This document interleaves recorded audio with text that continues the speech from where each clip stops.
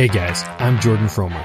I believe in hunting hard, hunting smart, and having a fun time while doing it. And shooting limits, well, that's just the icing on the cake. I revel in the journey just as much as the successes it brings. From ducks to dogs to decoys and guns, we'll be talking tactics, strategies, and what it takes to get the job done. Load up and take aim. This is the Duck Gun Podcast. What's going on, folks? Thanks for joining me on another episode of the Duck Gun Podcast.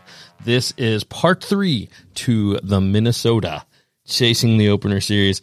And guys, I am stoked to be on here on the podcast. So many things to update you on, tell you about the last leg of the Minnesota part of the Chasing the Opener series this year. We had the day 2 hunt. We had a breakdown on the drive back as well, which got some crazy times. But yeah, stay tuned for all that. I don't want to spoil it yet. Tell it in chronological order here. But before we jump into the main part of the podcast, let's get a quick word from our partners, and we'll jump on into the main meat of the podcast. First off, I'd like to give a big thanks to Motion Ducks, guys. Motion Ducks, they are the partner for this trip.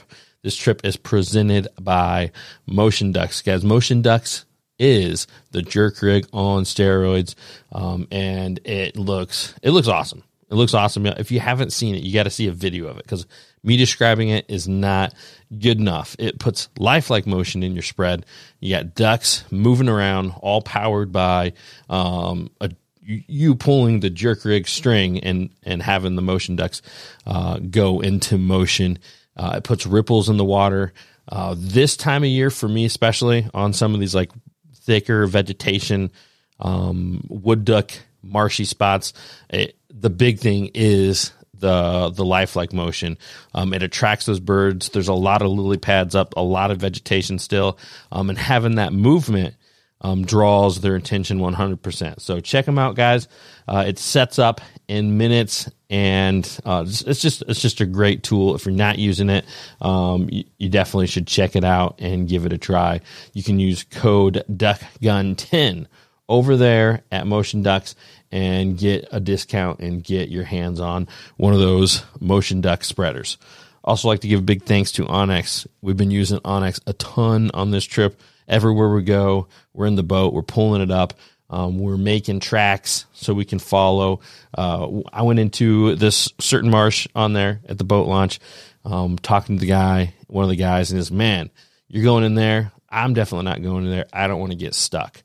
So in the daylight when we're out there scouting, I was able to put a track down and stay within the mud cuts, stay within the deep parts, because when it gets dark out there and you go back trying to get to your spot, in the before dawn darkness, having those tracks keeps you out of trouble. So definitely a lot of tools for the duck hunter on there. It's most notably known for getting permission or knowing your public land boundaries. You can have it right there on your phone. So check them out, guys. onX, great product for the duck hunter. Also like to give a big thanks to Final Approach. Guys, it's coming into season for a lot of us, or it's going to be season now. Go through your checklist now. You know you're going to go out there on opening day and you're going to be missing something, or you have something damaged or something from last year that you need for your hunting crew, your hunting group. So right now, make that checklist so you're not up a creek without a paddle. FA, Final Approach, they're the one-stop shop for the duck hunter. They got the decoys, they got the waders, they got just about everything you can imagine, A-frames, blinds, and more. So check them out over there, guys, and you can use code DUCKGUN over there and get yourself a discount over there at FABrands.com. FABrand, there, corrected myself, FABrand.com. Also like to give big thanks to Weatherby. Guys, Weatherby has some great options for the waterfowler. Sam was using the Weatherby Element, their budget-friendly shotgun. He was running the 20 gauge, and it is a workhorse for sure. They also have some more high dollar top of the line waterfowl shotguns with the Weatherby 18i. My new favorite this year, the 18i. I should finish that. The 18i is another semi-automatic offering. My new favorite this year is the Orion SXS. There, I said it right in the first try. The side-by-side, and I'm running that with the 12 gauge, and that's all that I've shot for waterfowl season so far. I'm just going to keep that train rolling because who knows? Maybe I'll go the whole season just shooting a side-by-side. It'll be a cool test, but it really hasn't slowed me down too much. I'm doing fine on the ducks with just 2 shots instead of 3. But anyways, guys, I'm getting carried away. Weatherby has some great waterfowl shotguns, so Jeff, definitely, when you're in need for a waterfowl shotgun, check them out. Consider Weatherby because they got some great guns over there for the waterfowl hunter. Alrighty, let's go ahead and jump on into the main part of the podcast. So tonight, a little different because I am flying solo. We kind of ran out of time and energy on the trip to fully go through everything we needed to for the hunt, to be able to jump back on the podcast. Like I said, we had the drive back. We had a breakdown.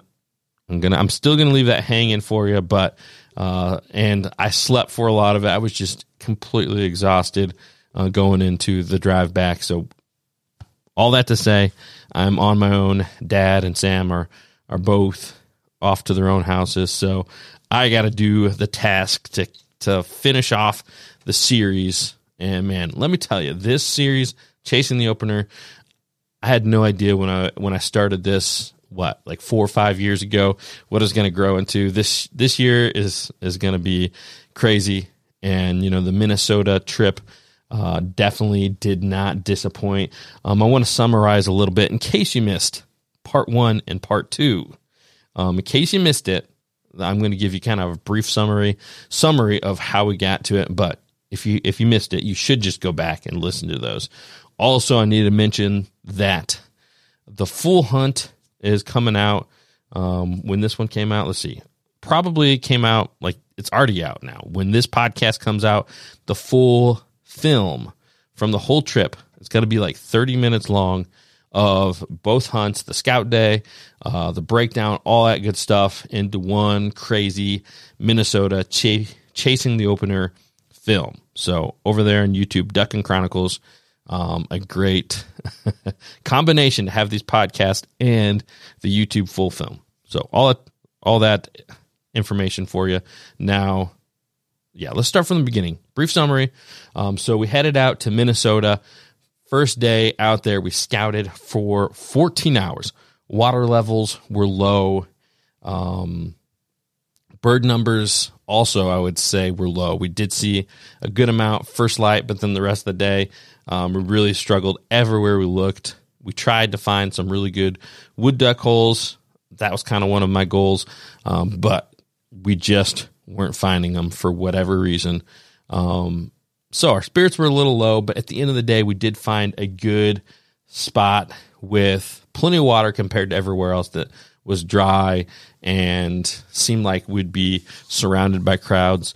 Leading into that, we got up bright and early on the first hunt day around like 2 a.m. It was just downpouring like you wouldn't believe. So we sat it out in the Airbnb for 2 hours. We saw a gap in the storm. We jumped in the truck, got everything loaded up, got on the road, and it started to downpour again. We got to the boat launch. There's probably already about 10 boats that were out, already on the water. Kudos to those guys sitting it out in the rain, in thunderstorms. And then we put our boat in as well. Got to our spot. It was through a pretty shallow and sketchy mud run that we barely made it through the mud cut into this shallow marsh. But it was great. There was only one other boat that made it in there and one group walked in. So really hit the jackpot on having a large area to ourselves, which I was super excited about. We set up. We were really in between 2 spots. We set up at one. We literally were sitting there in our boat waiting. I went to leave. I did a circle. I stopped in that spot again.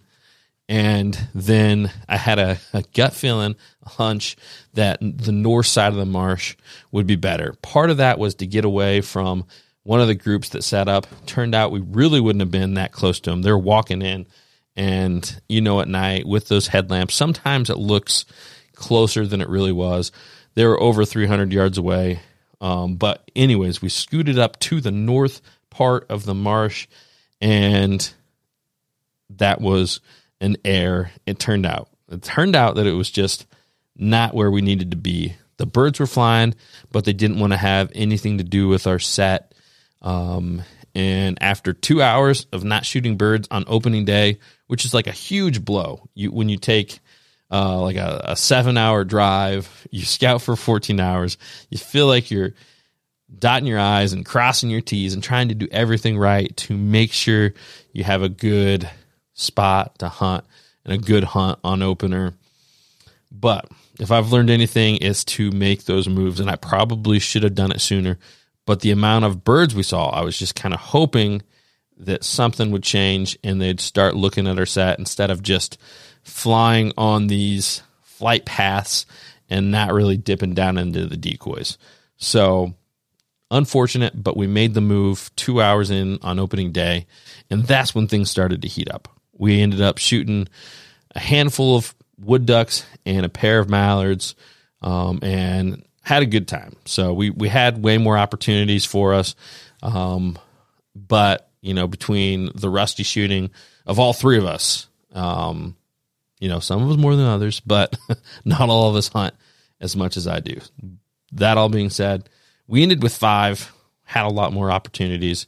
The move paid off big. So it was something. We did feel like, all right, I know if we would have started at that spot and I wouldn't have made the wrong choice, which is totally on me, we would have ended with a lot more birds. That being said, it's not always about it.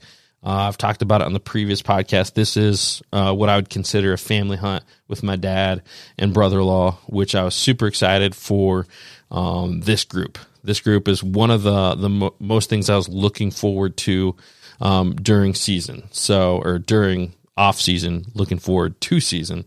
And yeah, we had a great time regardless of not really even being in the ball game for being close to our limits. So, jump to day 2. Well, yeah, jump to day 2. We set up where we saw birds going at first light, not too far from where we sat up on the second part of day 1. And so now we're all summarized. We're caught up. But first light, we had wood ducks coming in. We shot some good wood ducks. And now I'm trying to remember, guys. A lot has happened. But we shot a handful of wood ducks. We shot a couple teal and just had a solid morning. Nothing crazy. We had birds coming in. Tim let me borrow his dog, and let me tell you guys, having a dog in places like that is, I just can't imagine how anybody hunts without them. I mean, I guess I can't imagine. You have to be really, really selective on your shots. You can't have anything that doesn't land in the water in front of you, because if it lands in brush at all, not having a dog is like not having legs, It's almost, I don't know, unimaginable for a hunting scenario. So it was great to have Tim's dog, Wes, there. He found multiple of our birds because they did land in the brush. But I ended the day, I shot 4 for 4, 2 wood ducks, 2 teal. We talked about it on the last hunt. Sam was still in good spirits. But this was his first time in like 3 years hunting, so it was kind of a big deal to get him out, especially on an out-of-state trip. It would have been, a little heartbreaking to travel all this way and not shoot a single duck. He shot 2 wood ducks, and he was pretty excited about that. It's especially, when considering the previous day that he was skunked. And going all that way, You definitely have some expectation of getting on the birds. So something I want to talk about out in this marsh, and I was not expecting this to be a thing for Minnesota. I've been through Minnesota. I don't recall seeing like the hilly, scenic areas, but that's what we were in right there off the Mississippi River. There was tons of hills. I mean, it was absolutely gorgeous, and the leaves were just starting to turn, where it's like a couple trees here and there. I can imagine with a little bit more cold weather in like a week or two, that place with the color change would be just absolutely phenomenal for the view. So even without that, just having the hills in the background, and it was kind of cloudy and misty. It just, man, if you guys aren't going to, you guys need to jump over to the video. That's what I'm trying to say. So you can get the visual. There's only so much that I can do with words to describe kind of how it looked. For me, it was just a really, really cool place. And, I was just super grateful to be able to be out in the marsh, chasing birds and God's creation. And for me, that was just, I don't know. It was just a good reminder, seeing the beauty out there, and to kind of take a step back and take it all in, and not be like rushing around. And you get that way anyways when the ducks come in. But, just being out there, regardless of the number of ducks, I don't know. It felt like a special marsh and a special place to be chasing birds. And, I don't know. I'm just super grateful for the opportunities I have to travel around. And, I've gone from North Dakota to Iowa to UP, Michigan to Kansas. And there's just so many places, so many sites, so many cool habitats to get out there and chase ducks. And I know we do have some pushback from states right now for the traveling duck hunter. There's a little bit of animosity and out there for that, but I'm still gonna shout it from the hilltops. You guys got to get out there. You got to travel, because there's so many things, so many different cool opportunities we have as duck hunters to hunt these beautiful creatures in cool settings, in cool areas. And I really love the public land, kind of freelance style. It's just so fulfilling to be able to get out there, and me and Elliot have talked about it before. And the way he said it is like anybody could have gone out there and got these ducks, and I did it. So, we didn't have a banger, but we did, we put some ducks together. First time out there, getting in the marsh in non-ideal conditions, through the low water to the torrential downpours to all that. And we just had a really enjoyable time. So, I love hunts like this. I love the Chasing Opener series. I really do. I love the Chasing the Opener series. And yeah. So it was great. It was definitely great. And not to mention, opener, the first big duck opener of the season, and something that I kind of want to build for my family. I'm already building for myself, is the tradition of openers. There's just something about it. Everybody's getting out there. People are getting together. Taking a drink real quick. And, I got some young ones in the family, from nieces to nephews to my daughters to, just up and coming hunters. And I really want to pass along not only the tradition of duck hunting, but the tradition of openers, the tradition of, it's almost like the night before Christmas. That's how I feel about it. As a kid, it really brings that back out in me. You can't sleep. You're thinking about it. There's so much anticipation. There's so much anticipation for what the morning is going to bring. I would say openers, a lot of times, just because you have the local birds, you don't have to necessarily have a north wind or cold front or a storm system that brings in birds. They're already there because you have local birds that that are already in the area. So those openers always have a high chance of being one of the best hunts of the year. So all that kind of put together, the tradition of openers, regardless of the pressure, it's something that happens and is part of it, and it's part of the tradition. I mean, that's why I do the Chase and the Opener series. Just I love all of it. We can get to the rest of season and have those hunts where you're getting out there and scenic locations, not having to worry about people as much. But that's almost part of the anticipation. And so far, I haven't had very many hunts on openers ruined, like absolutely ruined by people. Maybe I have a few. I'm trying to think back, but yeah.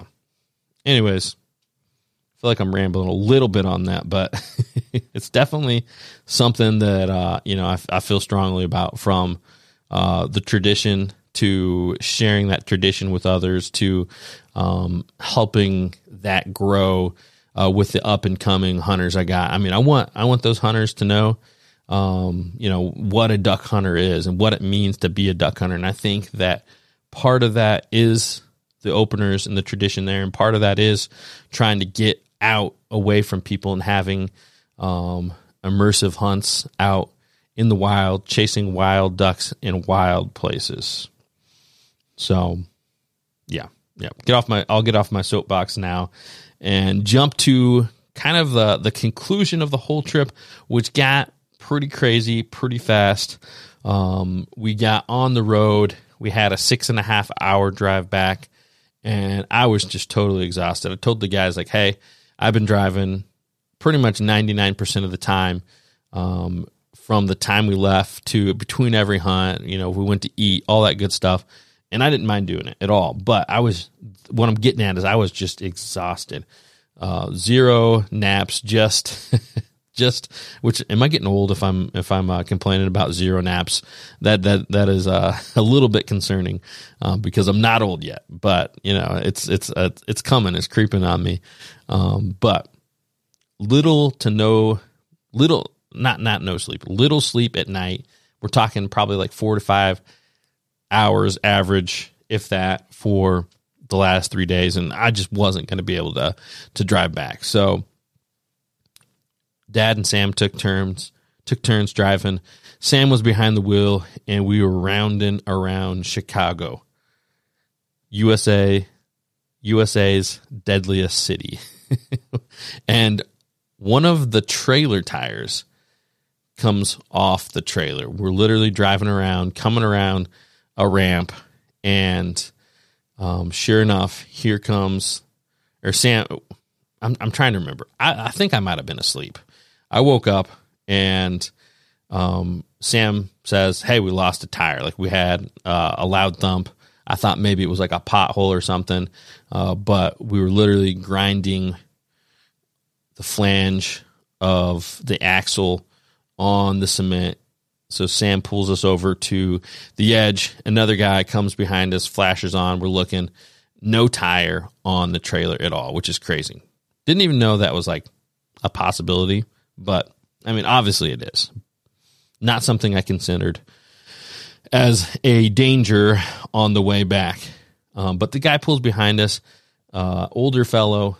He was also a duck hunter, saw our stuff, saw our plight, and stopped, put his flashers on, let us know where the tire went, and he even helped us out a little bit. So it was kind of cool when he went to leave. Something he said, he's like, hey, man, if you were pulling a jet ski, I would have just kept on going. But, yeah, I saw all the duck hunting stuff, and I was up there in northern Wisconsin duck hunting as well, and, us duck hunters got to stick together. So I thought that was pretty cool for that old guy to say, and I'm super glad he stopped and helped us. Dad actually was able to find and recover the tire that the old man saw rolling down the hill. Dad saw the skinny trail of all the grass knocked down from the tire and chased it down, I don't know, a good 200-300 yards down to where the tire was, and brought it back.